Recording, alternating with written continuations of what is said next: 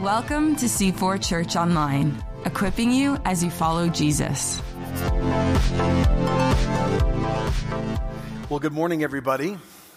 So glad that you're here this morning. I want to say good morning to all of us, all of you meeting in the North Site this morning, to many of you watching and listening online, wherever you might be, part of our community, part of another church around the world. We're glad you're with us today. If you've got a Bible again, we'd like to encourage you to open it up virtually or physically back into the book of 1 Peter. This has been a very interesting series for our church. We've been getting a lot of amazing and difficult feedback throughout our Connect groups. I was doing waffles with my kids a few weeks ago on Saturday morning. I don't know if you've ever used to do that, but we were doing that. And actually my wife, I think, was at the gym. And so I went downstairs, got the waffle maker out, and was making waffles. Now, I've talked to you about how my wife and I disagree over waffles in different ways. But here's what I like doing. After I make waffles for my children, I like pouring batter into the waffle maker and then getting huge slices of cheddar cheese, real cheddar cheese, putting it in the batter and baking the cheese right into the waffles. Now, I think this is, thank you. I think this is, my wife thinks this is the most disgusting thing on earth, but she wasn't there, so I don't care. She's brainwashed our children and she'll lose in the end. But I love this, and I love it because you put the maple syrup over it and it's salty and it's sweet and it's everything that life, it's Canadian 101. It's beautiful. Now you're like, well, John, what's the connection between 1 Peter suffering and waffles? Let me tell you. I was thinking about this sincerely, how these things that should never go together produce something, in my opinion, that is great. This series has been that. This series has been unexpected things being put together, creating something that in the process looks actually quite gross and difficult, but in the end produces a beautiful thing. So many of us, as we've been talking genuinely about 1 Peter, have been inspired and broken. We have been filled with faith, and some of us feel like our faith is being shipwrecked. We've suddenly begun to be confronted with what a normal Christian life looks like, not in a North American standard, but from a biblical standard. We've been pushed to the limits, wondering if we really believe in eternity. Do we really believe in eternal life? If nothing else changes in my life, is the resurrection of Jesus enough for me to keep going? We've been hope-filled and hopeless and everything in the middle. And yet in the end, the reason why this is such a word in season for our church is because it is producing in us a deep-rooted faith that goes beyond the moment. It's producing a beautiful thing. Now don't forget, if you're joining us for the first time or all over again, why 1 Peter was written. Peter is now an older man, and he is writing to a group of churches that are just at the beginning of persecution. Nero is now on the throne. Rome is now turning on the Christian church formally, governmentally, and they are about to either go through a storm, they cannot avoid it, or they're already in it. Now, what's interesting as we've been going through 1 Peter, Peter has not addressed one group of people yet.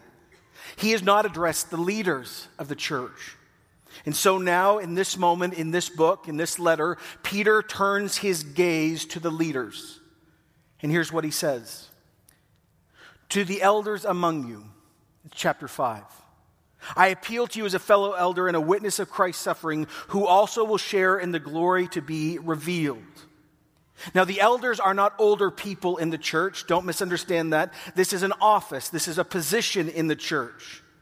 Now, he's speaking specifically to elders, but let me just stop right up front and say that what Peter is about to walk through with us is not just for elders. It can be applied to any leader in any position in the church. So, everyone, please pay attention.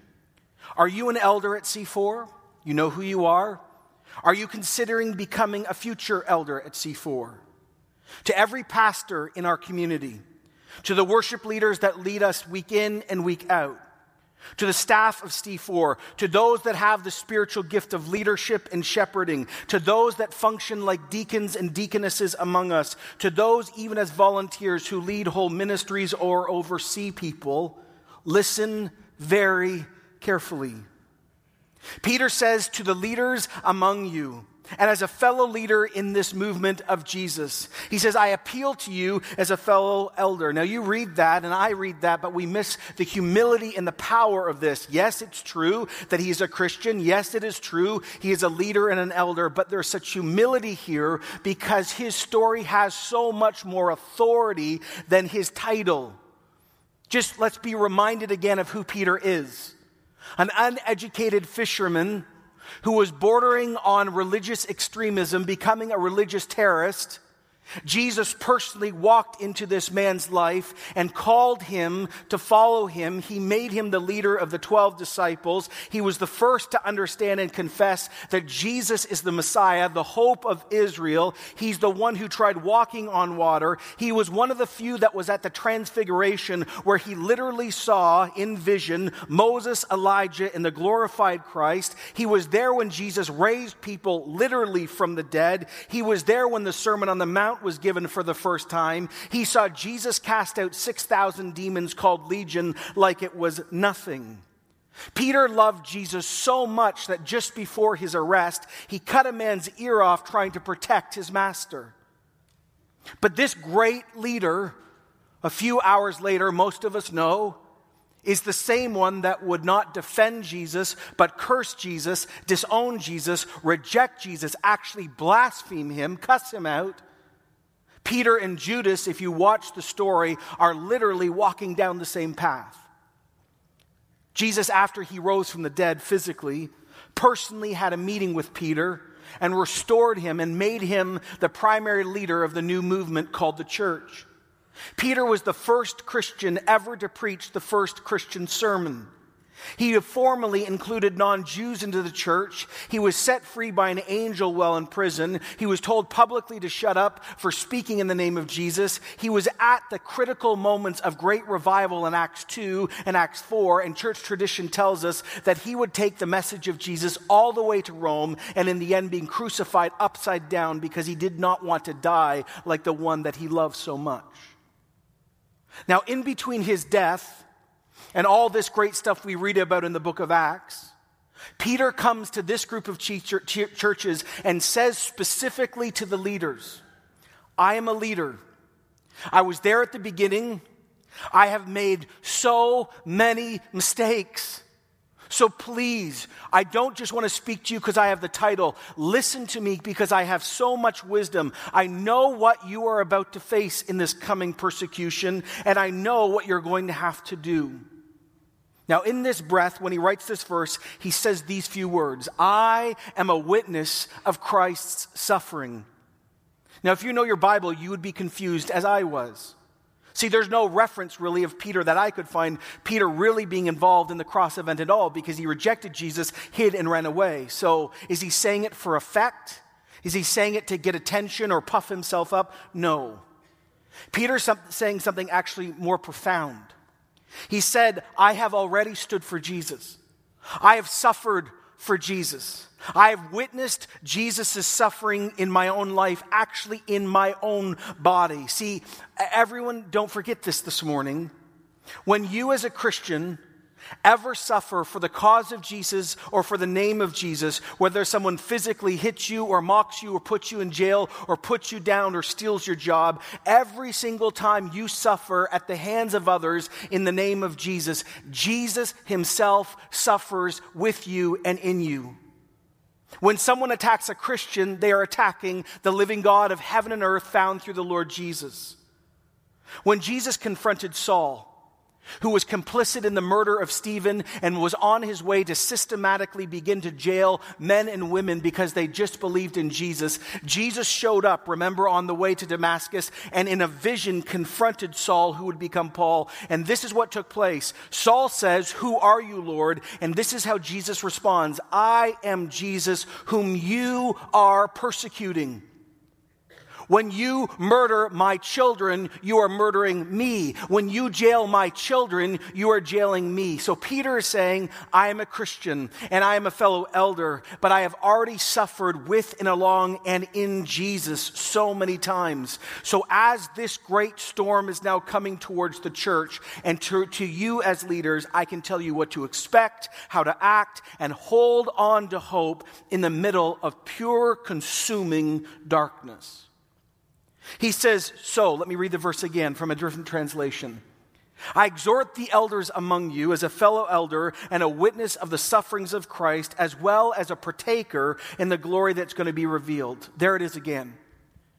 Before he gets into how to walk through all of this, Peter, time and time again, every time in this letter, before he tells us what to do or how to act, he stops and he roots us back on our living hope.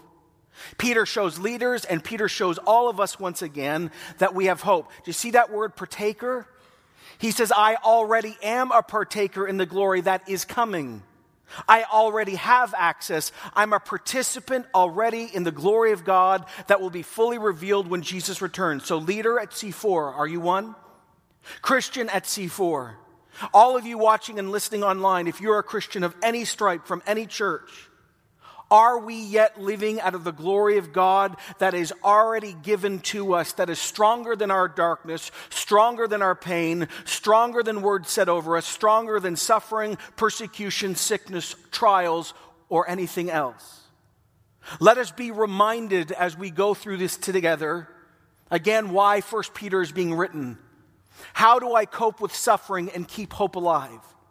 And Peter said in chapter 1 and chapter 2, and then in multiple times in 3 and 4, no matter your gender, no matter your status, no matter what people do or say over you, you now have living hope and you are a partaker in the glory that is yet to come because of what God has done in you, over you, through you. Past, present, future, secure. Do you remember the words he used? Let me just repeat them again.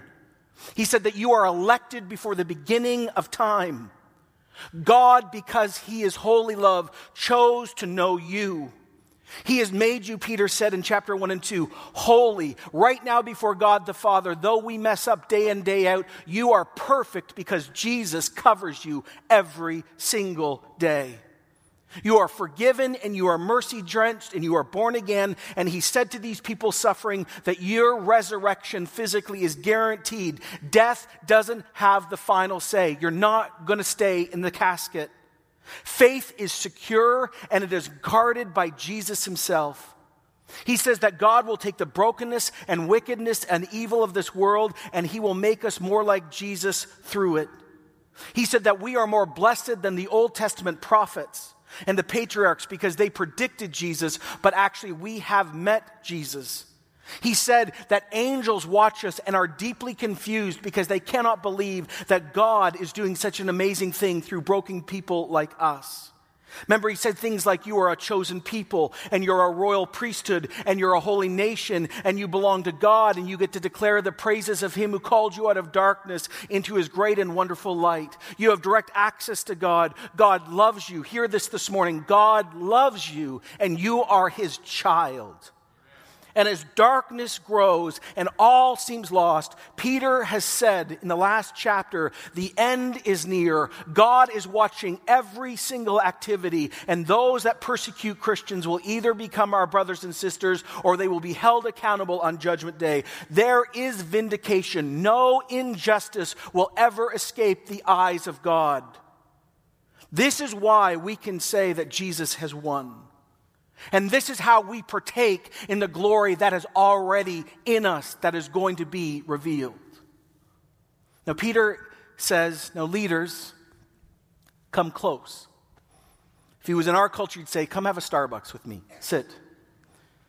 We need to have a candid, loving, affectionate, friendly, truthful, realistic conversation. Things are growing dark. And you're not going to escape what's coming. So here's what I need you to do as the leaders of your churches. You be shepherds, verse 2, of God's flock that are under your care. You watch over them. You care and you watch over the beloved church that God elected and Jesus died for and the Spirit lives in. But to understand the power of what Peter has just said, we need to unpack a few things. First, if you know your Old Testament, we know that God is our shepherd. This is a deeply rooted idea in the Judeo worldview, the Judaistic worldview. And deeper than that, shepherd is a revealed name of God. We all know Psalm 23. Even people who've never been in church know it. The Lord is my shepherd, I shall not want. Yes, he is your personal shepherd. But not only is he your personal shepherd, he is the people of God's corporate shepherd. Isaiah 40:11, look your God, look at him. God the Master comes in power, ready to go into action. Like a shepherd, he will care for his flock, gathering the lambs in his arms, hugging them as he carries them, leading the nursing ewes to good pasture. Now this is why, by the way, if you've never thought about this before, what Jesus said 700 plus years later is powerful and actually profound and blasphemous and wrong and sinful, unless, of course, he is who he claimed. When Jesus came along and said, I am the good shepherd, a good shepherd lays his life down for the flock, he is saying, I am Yahweh, the God of Psalm 23, and I am the God of Isaiah 40. And so he says, I am this. And God is our shepherd. But interestingly, in the Old and New Testament, God is not just called shepherd. Leaders and priests also were called the shepherd of God's people. So Peter says, with all that background, leaders, God has actually given you this church or group of churches. They are literally under your care and under your oversight. God is the chief shepherd and you are an under shepherd. Now, right when I say that, especially if you've done church for a while, you're like, yeah, no. See, if this is actually true, then two things are true. Number one, God himself has given authority and leadership to a small or certain group of people in the church. Church leadership, I know this is terribly violating for us, it is not democracy. Church leadership is about a heaven-given assignment. But within the same breath of saying that, leaders, let me say something to us. We are only stewards. We own nothing. We don't own any person in this church. Not one of them. We don't own this building. We don't own the money. We don't own the reputation. We are only managing another person's work. You know, Paul used a very different image to bring home the same point. Writing to a different church in Corinth, he said these words in 1 Corinthians 4:1, "This then is how you ought to regard us, as servants of Christ, as those entrusted with the mysteries that God has revealed." Speaking to that whole church, Paul says, this is how you, ready, must think of us. Now, if you're given an option to think about someone, either you agree or disagree. If you disagree, you will not submit to their idea, but if you agree, you have to submit to the idea. And this is what he says, oh, listen, I know we're all Christians. And I know we're all priests, and I know we all have access to God through Jesus, and I know there's a level foot at the cross, and I know we all actually have spiritual gifts, and God loves us the same, but some have actually been called to lead, and most have not. Leaders have been personally affirmed by the living God for a season, and that is affirmed by the spiritual gifts and by the community. So Paul says we are servants. And by the way, that brings it home. Let me explain this. The word servant is the idea of a bondservant or a slave.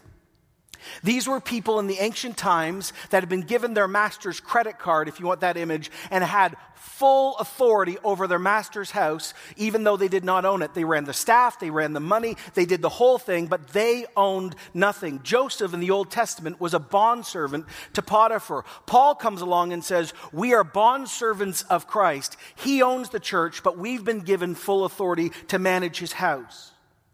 So 1 Peter and Paul together. So as under shepherds and as bond slaves that Jesus himself has placed over these local churches, you as leaders are called, we as leaders are called to emulate, be like, grow towards the one who has given us our authority, the chief shepherd, Jesus. Now, how do you do that? He says, well, let me tell you. Be leaders, verse 2, not because you must, but because you are willing. as God wants you to be, not pursuing dishonest gain, but eager to serve, not lording it over those given to you, entrusted to you, but being examples to the flock. So let me ask a very difficult question this morning. Are you an elder at C4? Are you a pastor at C4? Do you have any authority or leadership in this church in any way? To any of you watching online that is a leader in another church, this applies to you. Do you want to be a leader? Do you think that maybe you want to be a pastor? Well, here are 3 places Peter says you are forbidden to lead from. Actually, here's 3 reasons why maybe you shouldn't be a leader. See, beyond spiritual gifts and community affirmation and God's calling in your life, Peter says, let's stop and let's go down to the bedrock of your life. Let us talk to a leader's heart and will and motive. There are 3 reasons that must never be the reason why you lead, how you lead, or what fuels your leadership role. And when things get tough, and when you have to make calls no one wants to, and when persecution comes, the real leader, that's you, is going to come quickly to the surface, and we'll see who you really are. He says, here's the first thing I want to talk to you about. I never want any of you to serve because of duty. Now, this is profound. I remember sitting in Bible college, and I had a great experience, lots of good friends, but I genuinely wondered why half my friends were there. And when I sat, I said, well, why are you here? Well, I couldn't get another job, okay? Or my parents made me come here. Or I don't want to, and I was sitting here going, why are you here? See, duty is when you do something not because you want to, but because you've been commanded to and you have no love for it. But God loves a generous, willing person, not a person living under compulsion. See, a leader that loves God has said to God, I will do whatever you ask. I am at your disposal. I will lead because I love you, love your church, and love the world. That word willing really hit me this week. This word willing has 2 roots. One of them is military, one of them is religious. The word willing militarily is I will sign up, I will go to the front line, and I will serve my commander even if I lose my life. The other religious expression of this is I am giving a costly sacrifice. So this reads like this: I am willing to become a sacrificial, love-filled soldier that might even lose his or her life for the sake of my king and his kingdom. You still want to be a leader? Duty. And he says not only duty, here's the second thing. You can never as a leader lead because of money. Some of you are like, don't worry about that. Yeah, I know. But you don't do it for the money. Paul's clear that yes, we need to pay leaders and stuff, but look, you never lead a church or a ministry or a small group or a connect. You don't do it to get money. You don't do it to get influence. You don't lead to gain opportunity to be famous or get rich. You don't do it to write the next big book or the next best worship song. Those things are fine. But why are you doing what you're doing? Are you doing it for money, for reputation, to get an extra sense of self-worth because you have a broken self-image as a human being? Are you trying to add to your nest egg? Are you trying to prove your parents or your critics wrong? No. If any of that happens in leadership, that's a bonus, but that is not why you lead. Paul very bluntly says in 1 Timothy chapter 3 that elders and leaders cannot get drunk. They have to be gentle, not violent, not be quarrelsome. And he says you cannot be a lover of money and lead.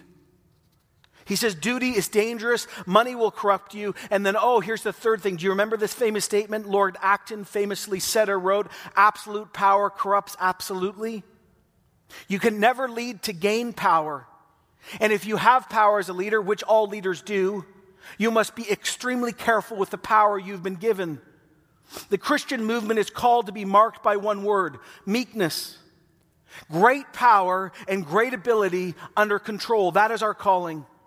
I think any of us who've done church for even weeks would be able to think about where we've seen this fall down. Where leaders for a season or a lifetime have misused their power in God's name.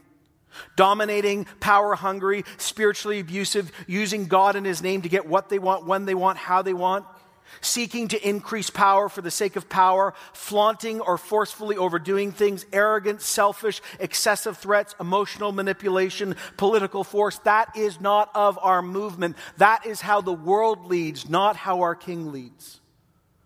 Peter comes and says compulsion and greed and unworthy motivation and power which is addictive and reputation stealing where you touch God's glory is always crouching at the door of every leader, no matter how good they are, and comes strongest on when we are under the greatest pressure. Church, can I ask you, how much are you praying for our leaders in this church? This is what we face day in and day out. Are you fighting for us? We're no less human than you. Peter comes and he says, you cannot lead like this as the storm comes. And this is how I want you to lead instead. I want you to be an example to the flock. Let your life inspire. Ready, everyone? Here's the moment. Growing character over gifts and abilities every single time. Character matters more than your giftedness or your title or your calling. Paul wrote this so interestingly in 1 Corinthians 11:1. Follow my example as I follow the example of Christ. So many people say, oh, he was being such an arrogant, well, lots of words. No, he wasn't. He had every right to say this. Now, what's so interesting is that it's actually Paul that wrote this. One of the strongest, most A-type personalities, not the most huggy leader you'd like to hang around. But this actually brings up something important. Let me address this at this moment. I know what's going on while I'm preaching this. Because remember, I wasn't always a pastor. I used to be a volunteer in this church for years and years and years. And I wasn't always a senior leader. I also was a leader in this church as a pastor who was under others. Many of you at this moment as I'm preaching are thinking about past experiences at other churches or at C4 or leaders. And you're saying, that's right. John, are you listening to yourself? I hope you're listening. I am. But let me also say this to our community this morning without anger, just open. Peter's call here does not mean that leaders should not lead. This does not mean that elders should not oversee. Leadership means that, to lead, to oversee, to move forward, to say yes to things and no to things, to shut things down and start things up. The call by Peter is not to neuter leadership, but the call by Peter is to root out wrong attitudes while a leader is leading. Pride, anger, and fear are the monsters in a leader's life that lead to duty, money, and misuse of power. And as I shared a few years ago, right here, these are the very monsters that Jesus started to deeply confront in my own life in 2011. What a painful, freeing, humbling, and let me add, ongoing experience. Church, never confuse abuse of power and leadership. When you don't like the decision of church leaders, that doesn't mean their motives were wrong, nor they're always seeking power for power's sake. Leadership is sitting in the chair that no one wants, making the call that no one wants to make, and living with the consequences that everyone talks about the decision they weren't willing to sit in the chair to deal with in the first place. That's what leadership is. And it's more difficult in church because there's God involved and a few other things. Now, why is Peter addressing leaders in this moment? Because leaders are always the first targets during persecution. Leaders undergo the greatest strain: emotional, mental, sexual, spiritual, relational. And these leaders are not just leading a church in the best of times. No. They're leading the church in the worst of times where the government, family, and supposed friends are now targeting them. And they're trying to keep a church inside together while the outside is turning on the inside. And Peter stops at this moment and he looks at the leaders and he says, oh, look forward and look up. Don't lead for duty or money or reputation or power. No. When the chief shepherd appears, you will receive the crown of glory that will never fade away. So many leaders quit. I've read the study, so has Dave and the other staff. The mortality rate of pastors in North America is shocking. I remember a very dark time in 2007 and 2008 here. I had committed myself to Jesus. When I was 12, I was in. I reoriented my high school to be a pastor. And I remember when pastors started leaving ministry or failing, I'd be like, you're so weak, and you don't care enough, and you're not committed enough, and if you just be strong enough, like me, etc. But in 2007, 2008, I remember saying, I'm done. I don't like this anymore. I don't like the people. Sorry, love you now. Don't like you. They don't like me. And I remember literally out in that lobby saying, I just want to be a Walmart greeter. And by the way, if you're a Walmart greeter, thank you. It's not an insult. I literally wanted to go to a job where I didn't care about anything and I could just say hi. I said, this isn't worth it. And Jesus says, oh, I know, leader, what you go through, the decisions you have to make, misunderstanding of people coming and going from church, always wondering about the money, hours of prep, prayer, attacking, living with it all, and everyone wants you to be a theologian and a motivational speaker and a CEO, and yet they want you to be your shepherd and a visionary. He says, look, when I appear, the chief shepherd appears, I will reward you for your work. I will reward you for everything that you have done that was not based out of duty, money, or power. All that stuff fades, by the way. And I'm going to give you a crown of glory that will never fade. Leader, money fades, period. Reputation and popularity fades. Want to know about it? When you leave this church and I leave this church, someone else will take our job and they will like them too.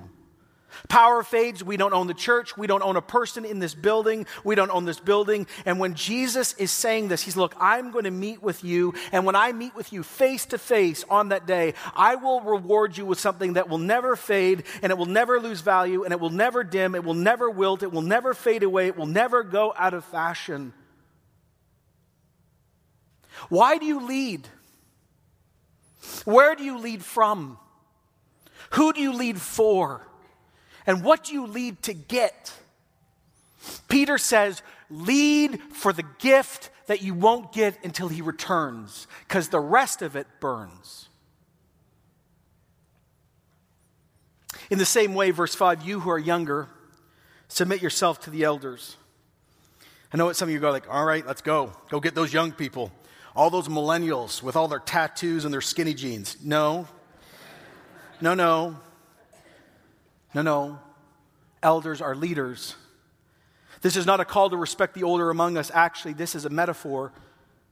All you who are not elders and leaders in the church, all of you, no matter your age, be subject and submit yourself to the leaders of the church. Shoot, right. As we found it before Christmas, Peter says that holiness, godly living, the strongest expression of living hope is found in one shocking, difficult, jarring word, submission. And he's talked about the government and in our homes and in our employment, but now he speaks about church. By definition, submission means that, to be ordered under another according to the order of that relationship.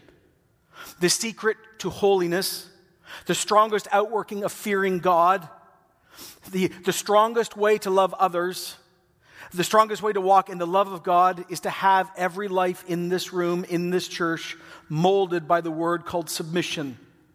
Submission to Christ and his lordship, submission to his love. How do you do that? You build your identity out of being a partaker in his glory. Submission to the fear of God, you're going to give an account. Submission under God's word. You don't read this book like this. This book reads you. Absolute authority on all things is here. And submission to those that God has placed over you.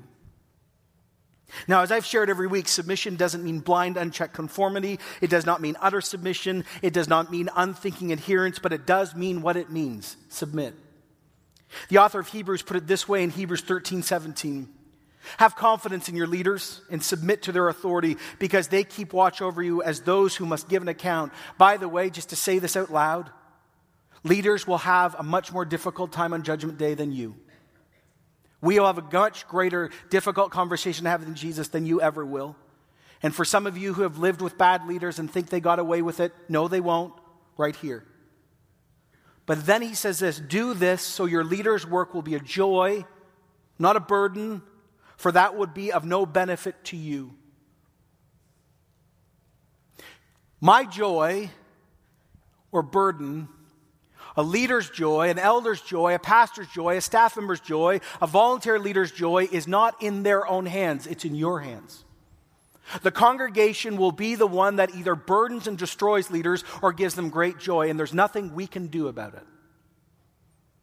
The author of Hebrews comes and says, leaders will watch over the flock and will give a greater account than you, but please, please, please make their life not a living hell, but a little heaven on earth. How do you do this? Well, you submit. Obey, follow, move along with the leaders. And if we ever command you to sin, get out now. Run. Now, if there's a theological difference you have between yourself and a leader, or there's an issue of conscience that is not black and white, sin and not sin, then you have two options. Please listen.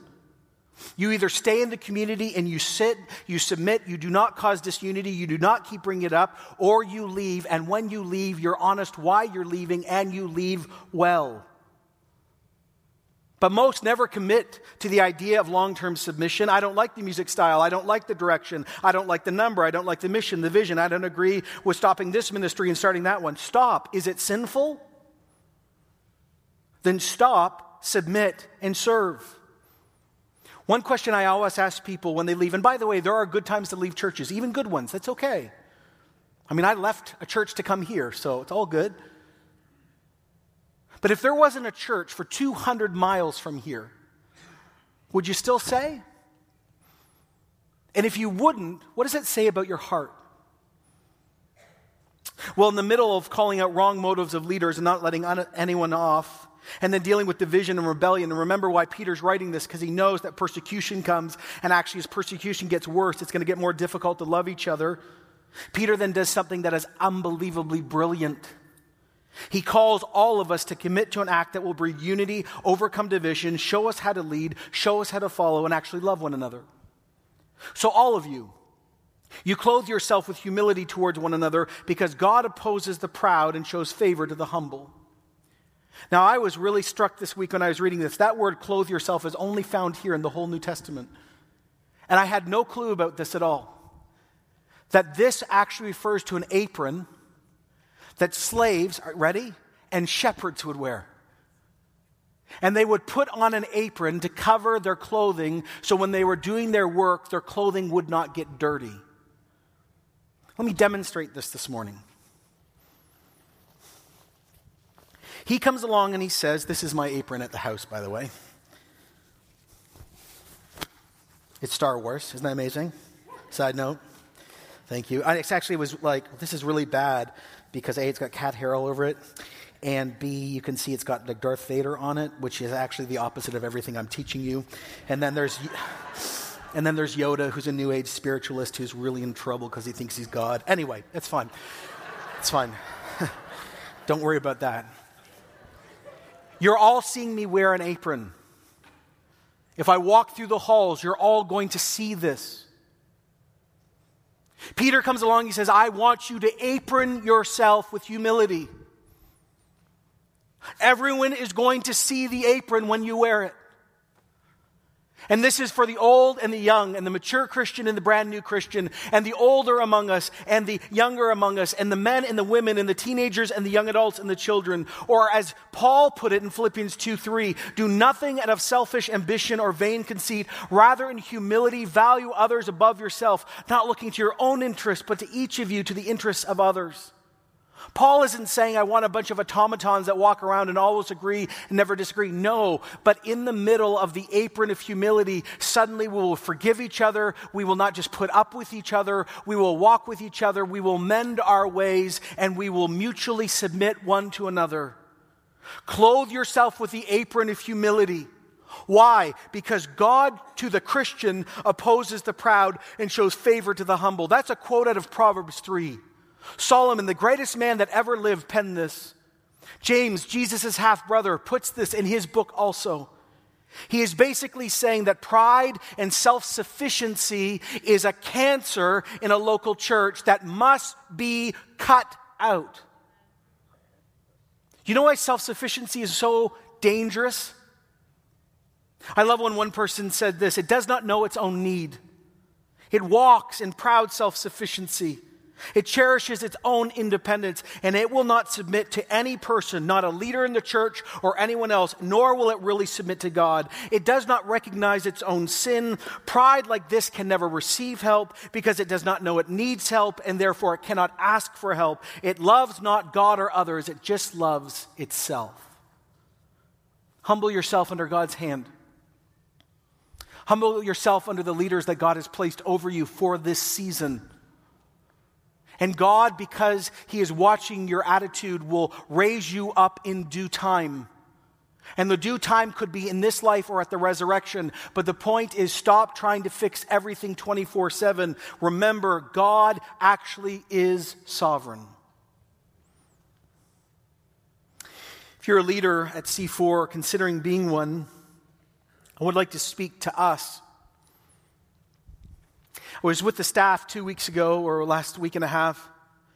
The extended staff, we all met together, the North Side ourselves, and we were celebrating a lot of what God has been doing. And I got up and was talking about where we're going for Easter, and I said, we're between waves right now. Now, if you've been with us for this journey, you know that we've been praying for renewal, revival, awakening. We have a series of promises God gave us. And our experience with God has been quite unique since 2011, where it's like God sovereignly, like a wave, will come unbelievably close to our church for a season. There'll be multiple conversions, just tons of baptisms. Marriages will be restored. People will deal with sin they've never talked about. People will get healed. And then it's like Jesus steps back. And every time he steps back, we're like, have we sinned? He's like, no, just sovereignly I'm stepping back.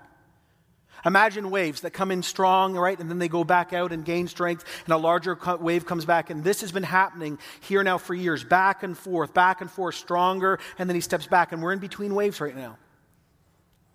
There's another wave coming, by the way. Just want to say that very strongly. All the promises to our church and region are still in effect, 100%. And in this middle moment, I was reflecting how many leaders, volunteer and staff, have been growing, changing, organizing, and actually even being more honest about who they are. But I want to say this morning with some authority. To my fellow leaders at C4, this is what my charismatic friends would call this word in season. Elders and future elders. To myself and Dave as the pastoral lead team, to all pastors and staff, to our worship leaders, to you who have spiritual gifts of leadership and shepherding, to those who function like deacons and deaconesses, to those who are volunteers, who oversee ministries. Why are you leading? And what is your source? Now, before any one of us answer in our heart or out loud, don't. Just stop. It is going to take the Holy Spirit to reveal our real motives. Duty, money, power, self-image, greed, lying, dishonesty, hoarding decisions, not trusting and empowering others, doing ministry for us or our brand or image, using God's name in vain to get our own way. Leaders, we have a heaven-given assignment and authority over this flock. There is no doubt about it, but we have to be like the one that has called us. Talent which oozes in this church, and your title and spiritual gifts only get you in the door. Character allows you as a leader to stay and be respected and be followed. Mark my words, people will flock to and submit to you if you're a character-filled leader. We as leaders are only stewards. I've said this 3 times in this message. We own nothing. Last week, I had no formal responsibilities on Sunday morning. And so what I like doing, I have a little game I like sitting where no one expects me to sit and freaking people out. It's great. I do it twice a year. Last week, I was sitting back there in second service. And the lights came up and people were like, oh, hi. Like, how you doing? They're like, why are you here? I'm like, I'm going to church. Oh, have I done? It's like a principal moment. Have I done something? Oh, yes, you have. I took the glasses off. No, not at all. I'm just like here at church. And I had not written this sermon yet. And I remember looking across hundreds and hundreds of people and thinking the thousands of people now come to C4 and the lights and the money. And I found myself saying out loud, I own none of this. I regularly pray for my successor. I have no clue who they'll be. I pray for my successor because it's a spiritual discipline for me to remind myself I actually only am a steward. And my prayers, they'll be better than me and more profound than me and have greater effect than I ever will. Leaders, we are only stewards for the season. We own nothing. We've been given responsibility. But let me also say this. We are the spiritual lids of this church.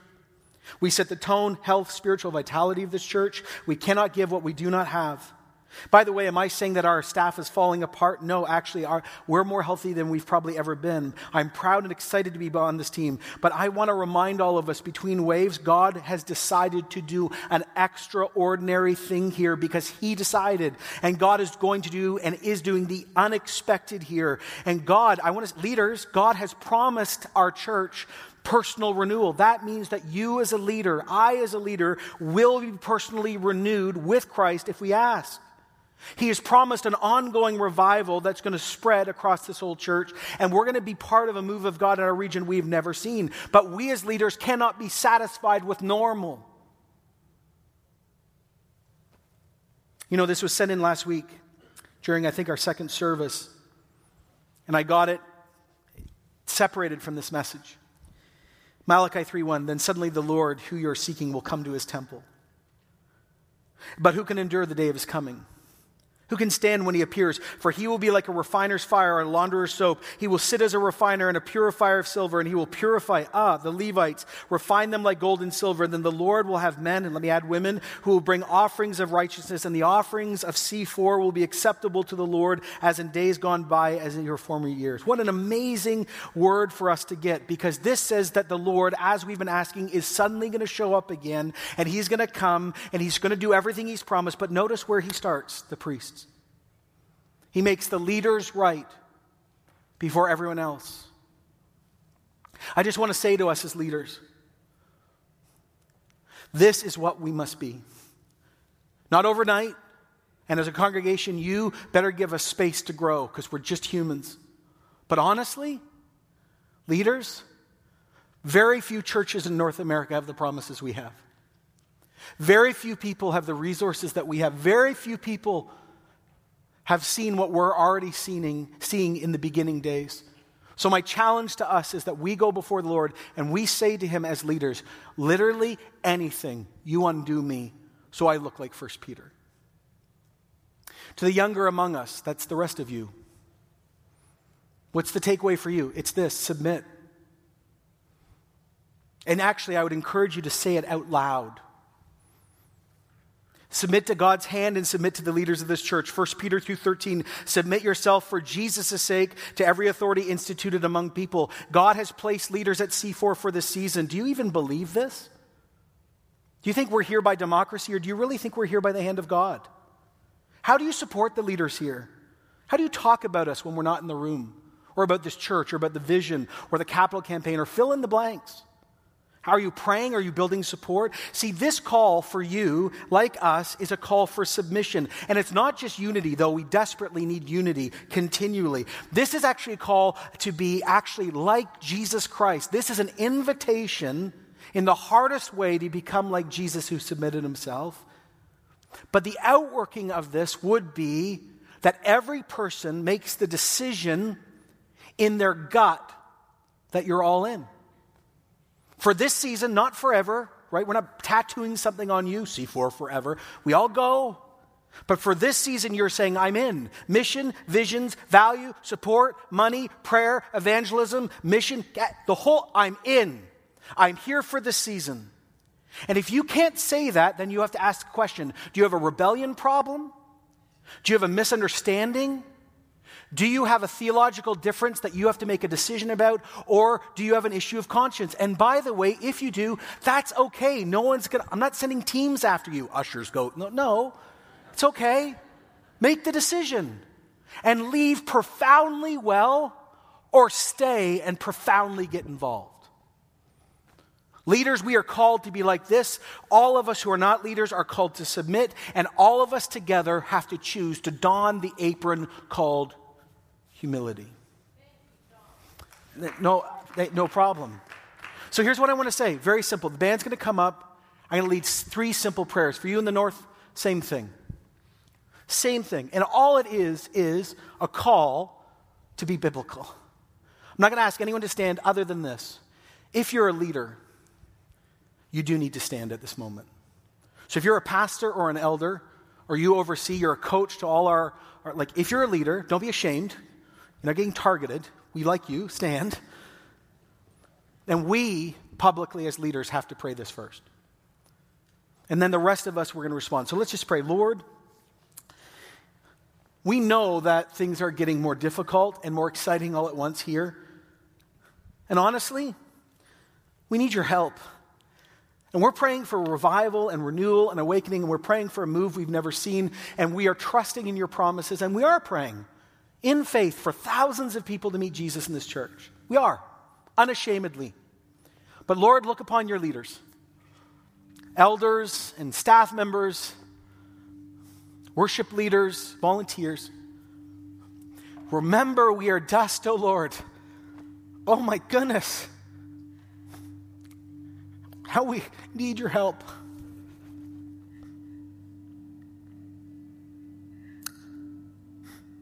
Make us like this. Help us not to serve out of duty or want this for reputation or money.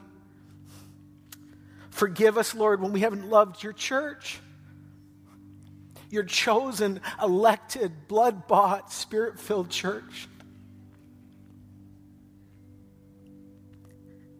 Sorry for, at points, even hating your children or being angry. Lord, we're dust, and we're just as leaders saying, oh God, would you help us? Would you move? Would the Malachi 3 word to our church happen? Because you're good, it's not judgment. Come like a launderer and clean us deeply so we can serve right. And now for our whole church.